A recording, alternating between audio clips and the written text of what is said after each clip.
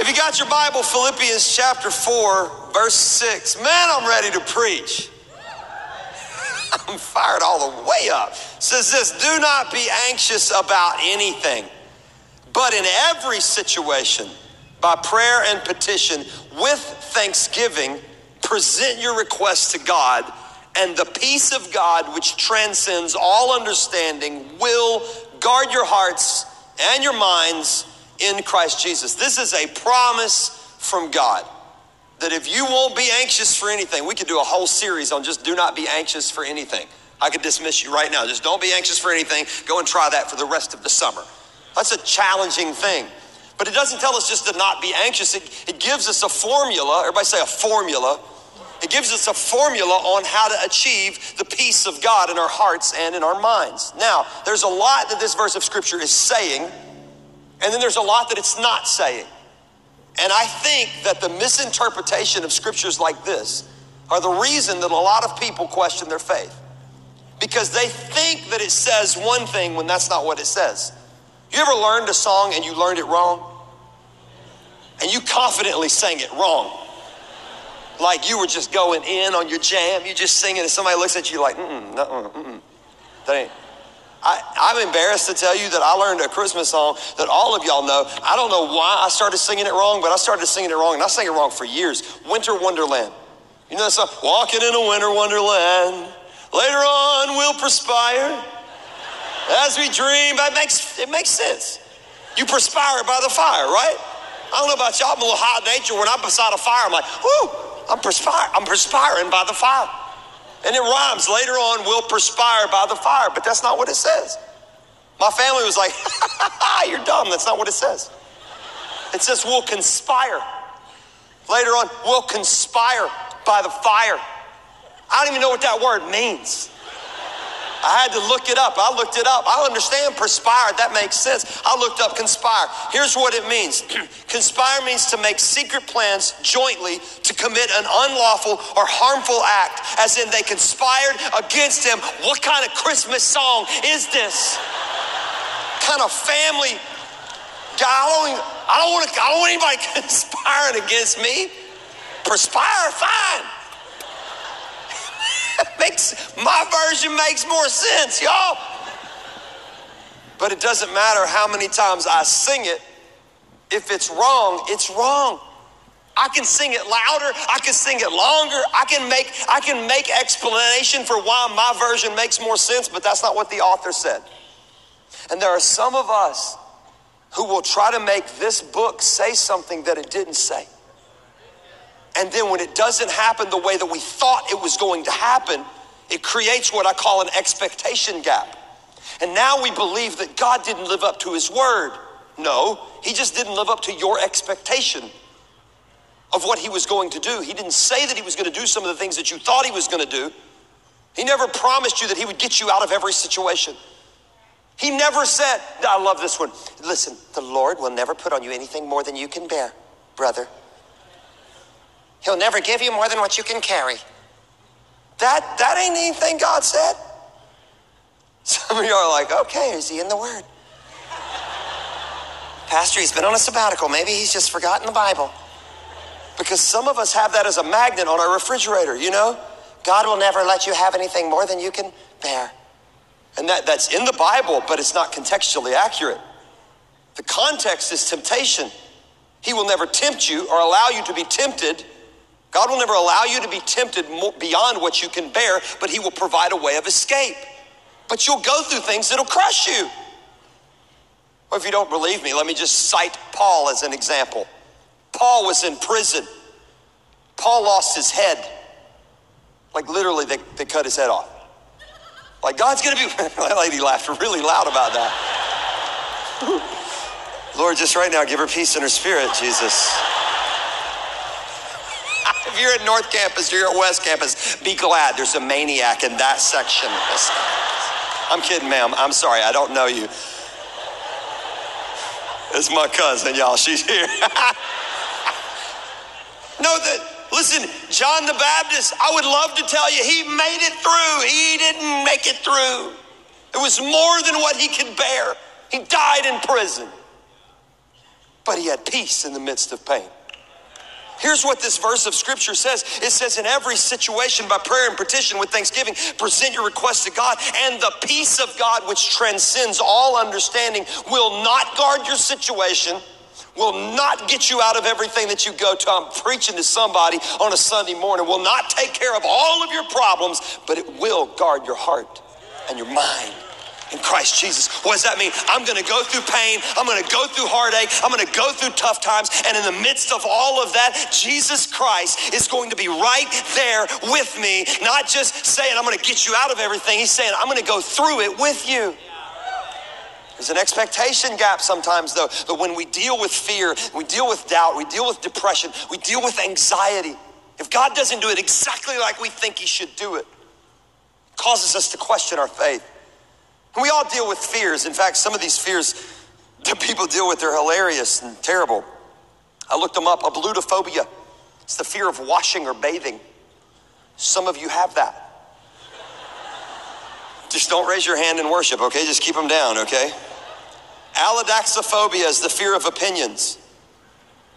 What do you think? Don't tell me. Husbands right now are like, say that again. Allodoxophobia. Baby girl, I'm scared of what you think. I have a fear. This is my favorite one. I had to have them put on a screen. Sesquipedalophobia. That's the fear of long words. That guy's a jerk, whoever that guy was. Just mean, man. You ever been afraid of something like just, we all have fear. I remember a few years ago, I got invited to go on a missions trip to the war-torn country of Hawaii. I know, guys, come on. You don't have to applaud. Somebody's got to do it, you know? And I was like, here am I, Lord, send me.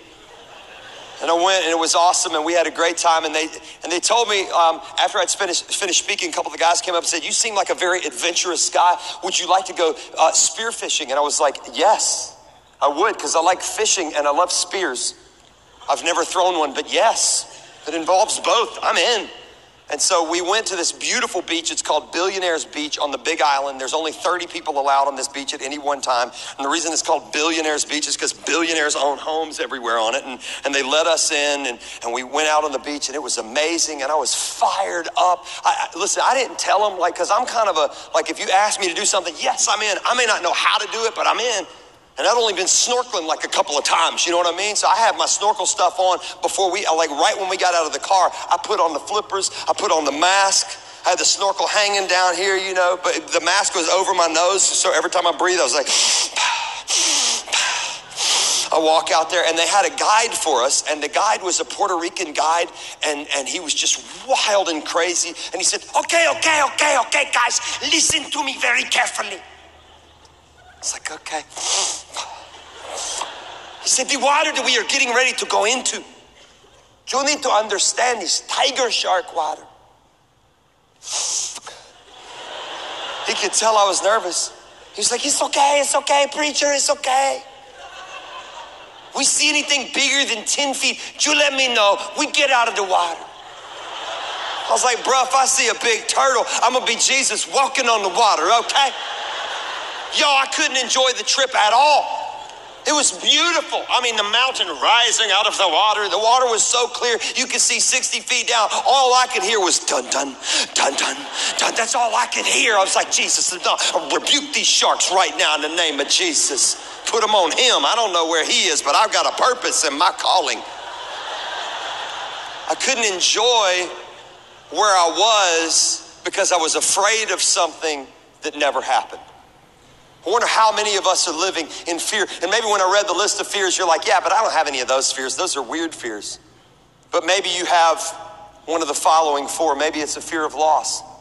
Maybe you're afraid at some point you're going to lose your marriage, or you're going to lose your finances, or you're going to lose your place in life. Or maybe it's losing your youth or losing your opportunity. Every infomercial that you've ever seen is based on your fear of loss.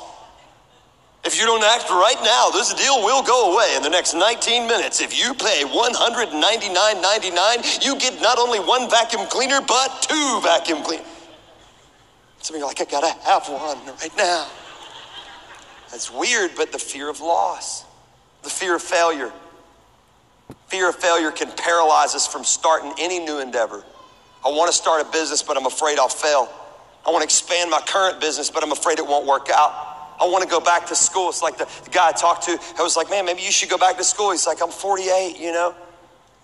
I don't know if I can go back to school. It's like, well, in 4 years, you're still going to be 52.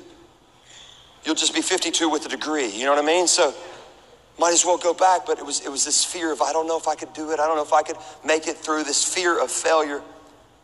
Reaching out to somebody just for a phone call. Some of us are afraid that it's not going to work out the way we want it to. Listen, if you have the fear of failure, here's your symptoms. Procrastination, excessive anxiety, not following through with goals, low self-esteem, perfectionism, only trying things that you know you can do good at.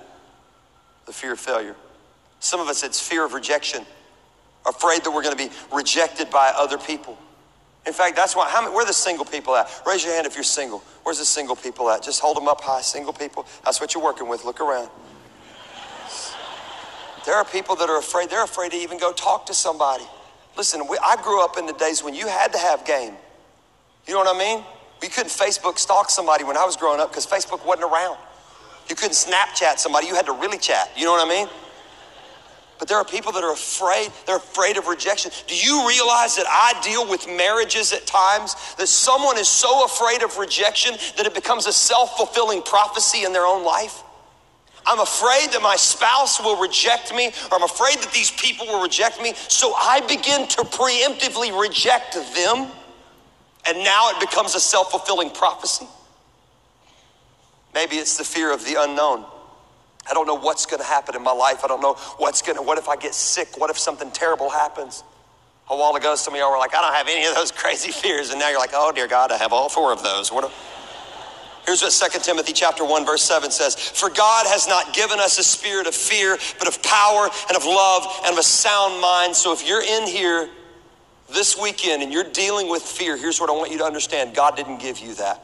God didn't give you that, but he gives you power. He gives you love. He gives you a sound mind. So when you walk out of this room today, you don't have to walk out of this room afraid that something bad's going to happen. You can walk out of this room trusting that God has everything under control. And you walk out of this room with the peace of God that passes. The Bible says it passes understanding.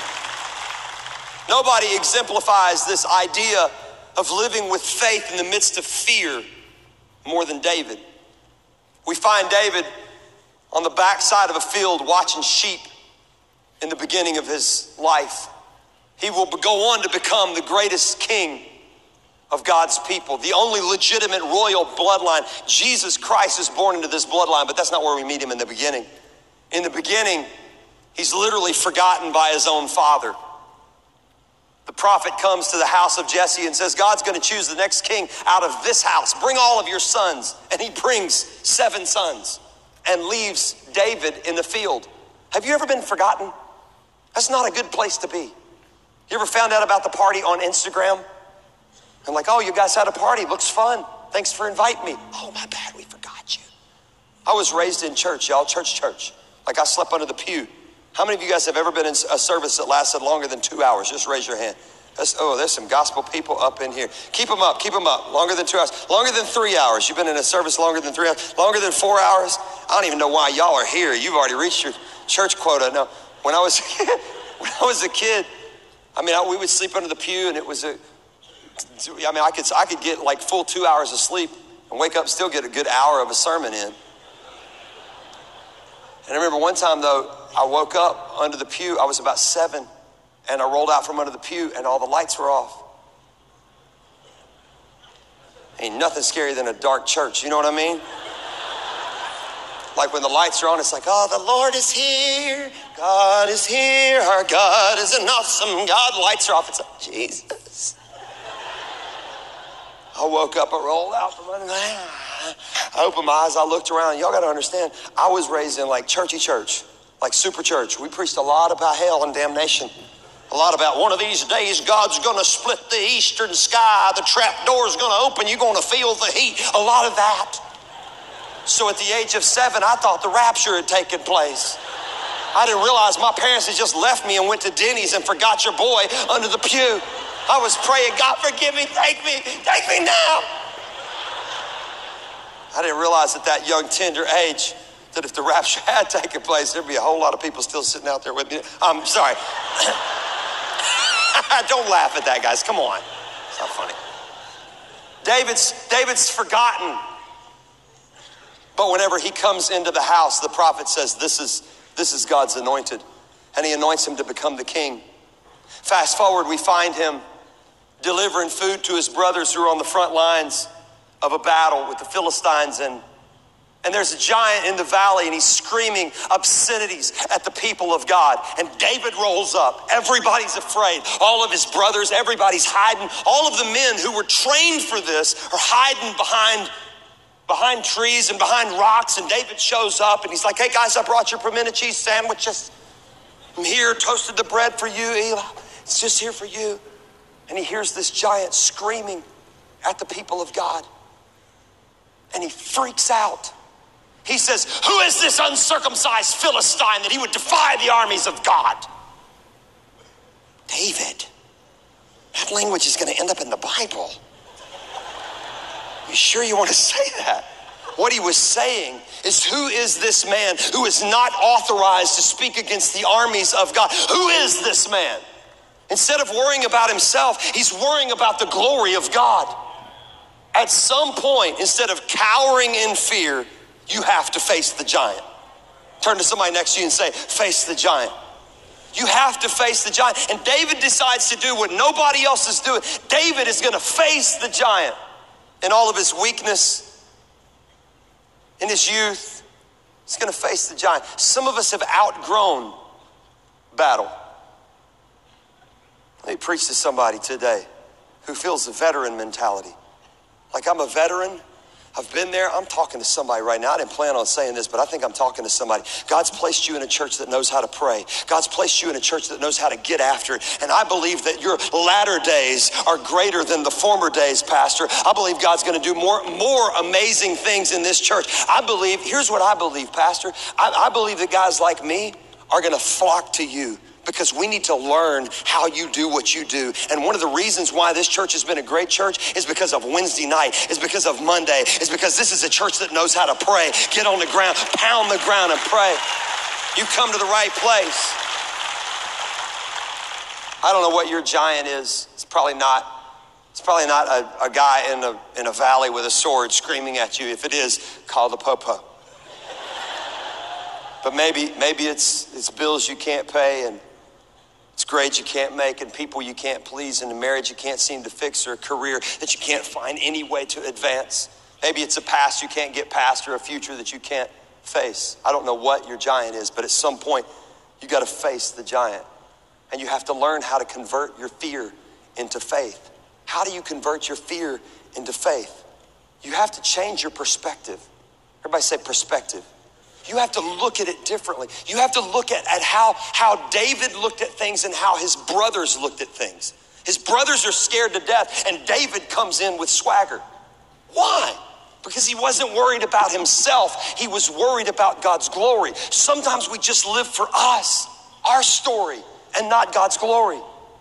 What if I stopped living for me and I started living for God and saying, God, whatever you want to accomplish in this world, use me to do it. Whatever you want to accomplish in my marriage, use me to do it. Whatever you want to accomplish in my family, whatever you want to accomplish in our area, use me to do it, instead of, God, why about this, and why me, and why here, and why now, and why? What if we started saying, Lord, what can you do through me? When you gain a different perspective, we call it maturity. How many of you guys have kids? You have kids? You ever have that moment where your kids are like, it's not fair. It's not fair. I remember that. Jaden, I love you, baby girl. She's 17 now, but I remember when they were kids and they were like, Dad, can we have an allowance? And I was like, no. It's not fair. I was like, yes, it's fair. Okay, I'll give you an allowance. I'll allow you to live here. I'll allow you to stay in my house. What am I doing? I'm trying to change their perspective. I'm trying to teach them something. Why? Because I don't want them to get 18 or 21 or whenever they decide to leave the house and realize there is no allowance. And nobody's going to show up every week and be like, here's your money. No, you actually have to work to earn that. My dad taught me the same thing. He made me mow the yard. We had 4.25 acres growing up. I had to mow the yard. And if I didn't do it right, he made me do it again.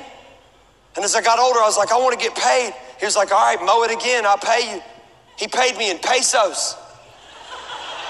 Literally pesos that he had gotten on a missions trip. I was like, how am I going to use these? He was like, it's incentive for you to go to Mexico someday and do great things for the kingdom.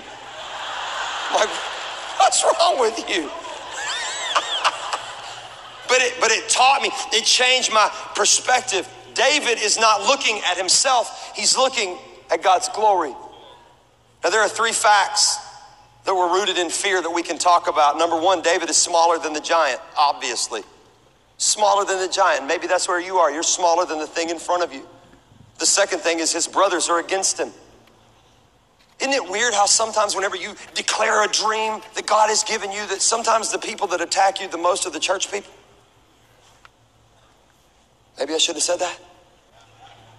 But I believe that sometimes God uses good opposition to teach you and to train you, because you can't grow without resistance. And if I can talk you out of your dream, you probably wouldn't have done it anyway. And he faces the opposition of his brothers. Literally, his brothers look at him and go, who are you? You're not going to fight the giant. What's wrong with you? Go back and watch the sheep. Literally, there's some sheep calling right now, like, David, come back. We hear them right now. Don't laugh at stuff like that. It's dumb. His brothers are against him. And the third fact rooted in fear is he's alone. He's all by himself. But just because it's true doesn't mean it's right. When I don't have all of the facts, sometimes I'll react the wrong way. I remember one time being in the house and my wife screamed, like, screamed. I came in with all my kung fu karate. I couldn't get to my gun yet, so I just came in ready to fight. She was like, he rolled over. Jackson rolled over. I was like, well, scream, he rolled over. My son rolled over next time. Don't be just like, come in red. I was exhausted. It took a year off my life just getting down the hall. I didn't have all the information, so I reacted wrong. And sometimes the enemy will give you information that is not rooted or founded in the word of God, and I will react in fear rather than in faith. But the last time I checked, this book says that God is going to be with me no matter what I go through. He's going to be there, that I can trust him. You ever thought about what it feels like to be wrong? In fact, what does it feel like to be wrong? What? Say it louder. Embarrassing. What else? Foolish. What else? Terrible. And let me tell you, those are good answers. They're wrong answers. Somebody's like, no, that's what I've been wrong before, and that's what it feels like. You're describing what it feels like to find out that you're wrong. But what it feels like to be wrong is right.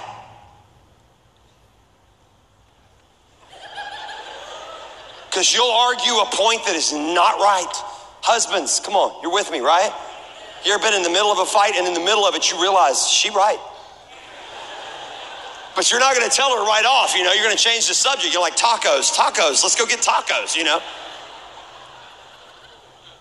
When you're wrong, it feels right. And there are some of us that are wrong about the situation in front of us, but we feel like we're right. You feel like God has rejected you. You feel like God has abandoned you. You feel like the thing in front of you is greater than what you can deal with. And I can tell you this, you may feel like that's right, but it's not.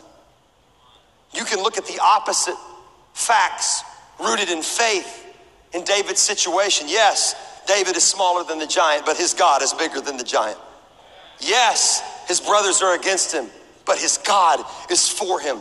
Yes, he's alone, but his God is with him. Just because it looks right doesn't mean that it is. And I don't know what situation you're facing, but I do know that the God that's inside of you is greater than the giant that's in front of you. And you've got to start trusting that he knows what he's doing, and he can give you peace in the midst of pain. If God be for us, who can be against us? At some point, you just got to learn how to fight. I remember sleeping under a pew one time in church. As a kid, my mom was out of town. My dad was preaching up on stage. He's a pastor. And I was trying to get some good rest in the house of the Lord. And there was this dude sitting on the front row, right above me, right above where my head was. And he was one of those guys who always got excited about the preaching of the word. And he would say, amen. And he would throw his foot back. And every time he threw his foot back, he would kick me in the head. And I was praying, Lord, I bind this spirit right now in Jesus' name. The spirit of violence against me, Lord. And I finally noticed, like, while this guy was, Amanda. I'm like, Amanda ain't even like that. Amen, bro, not Amanda. Who's Amanda? The girls in the church are like, what? You know, it's weird. And I noticed that his shoes were these nice lace-up Oxfords. And those laces were divided. And in the kingdom, we need to be unified, folks. We need to be unified. So I began to meticulously unify those laces and tie them together. I was like, hey, if you're gonna kick, it's gonna be weird. I never anticipated that his next move would be to stand and get with the preacher. And he did. He was like, Amanda, and he fell. And he hit the ground. The problem is I was in kind of a quasi-Pentecostal charismatic church. People didn't think he fell. They thought he fell out. They were like, amen. He was like, let me go. They were like, let him go, Lord. He's like, no, set me free. Set him free, Jesus.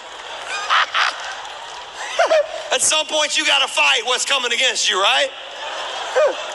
Now, what's funny about this whole thing is my dad at first defended me because this dude turned around and just started punching me. And then my dad realized what had happened. He was like, I'll take care of you later on. Your parents ever tell you they're going to take care of you? That ain't the right definition. You ever looked up the definition of the word care? Whatever they were saying, that ain't the right. I was scared of Care Bears for years. But here's what's beautiful. The Bible says that God is going to be with us, even in our failures and our mistakes. And maybe you're saying, but you don't know what I've been through. You don't know the mistakes that I've made. Here's what I can tell you. You don't realize the God that we serve. Just because you made a single mistake doesn't mean it's your final mistake. Yes, when my father realized that I was an idiot and that I had brought all of that pain on myself, he could have disowned me. Don't come home. But he didn't. He loves me. In fact, my dad took off. He's a pastor. And he travels and preaches, and he took off this Easter so that he could be with us at Easter. Why? Because he wanted to cheer me on. Even though I made a lot of mistakes as a kid, he's still there for me. You have a heavenly Father who looks past your pain, who looks past your mistakes, who looks past your mess ups, who looks past your failures and loves you in spite of them. Some of us are writing ourselves out of a plan that God's trying to walk us into. Sometimes the biggest fear that you deal with is the fear that God won't forgive you. And that's not the problem. It's that you haven't forgiven yourself. David went on to defeat the giant and become a great king, but he still had mistakes and failures. The reason he was a man after God's heart is because he was a man after God's heart all the time. Some of us downsize God to the size of our biggest problem. Thomas Jefferson loved the teachings of Jesus. In fact, he said they are the most sublime and benevolent code of morals ever known to man. But he just didn't agree with the miracles. So he took the New Testament, took him a few nights, Matthew, Mark, Luke, and John. He took the Gospels and he cut out all of the miracles. Jesus walking on water, water to wine, all of the miracles. He cut all of the miracles out. And what you have is the life and teachings of Jesus Christ of Nazareth, or the Jefferson Bible. And it's a Bible with no power. And you and I would say, that's insane. You can't have Jesus without the miracles. The miracles are actually what proves who he is. But many of us live cut and paste Christianity every day of our lives.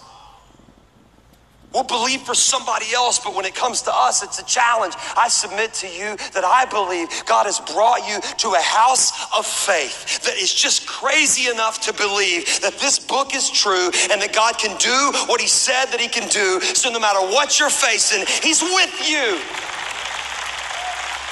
Deuteronomy says he goes before you. Psalms 23 says the goodness and mercy follow you. You're surrounded either way you put it. Like it or not, he's with you. And he may not deliver you out of everything, but he will be in everything with you. So how do I get filled with faith? I'll close with this. Psalm 37:4 gives us a formula. Delight yourself in the Lord, and he shall give you the desires of your heart. This is an often misquoted verse of scripture because people believe that he's just going to give me whatever I want. But when you look at that word give, When I delight myself in the Lord, which means when I make myself pliable or moldable in his hands, he'll give me the desires of my heart. That word give in the Hebrew means to grant, but it also means to bestow or place. So you could read it like this. When I delight myself in the Lord, he will place his desires in my heart.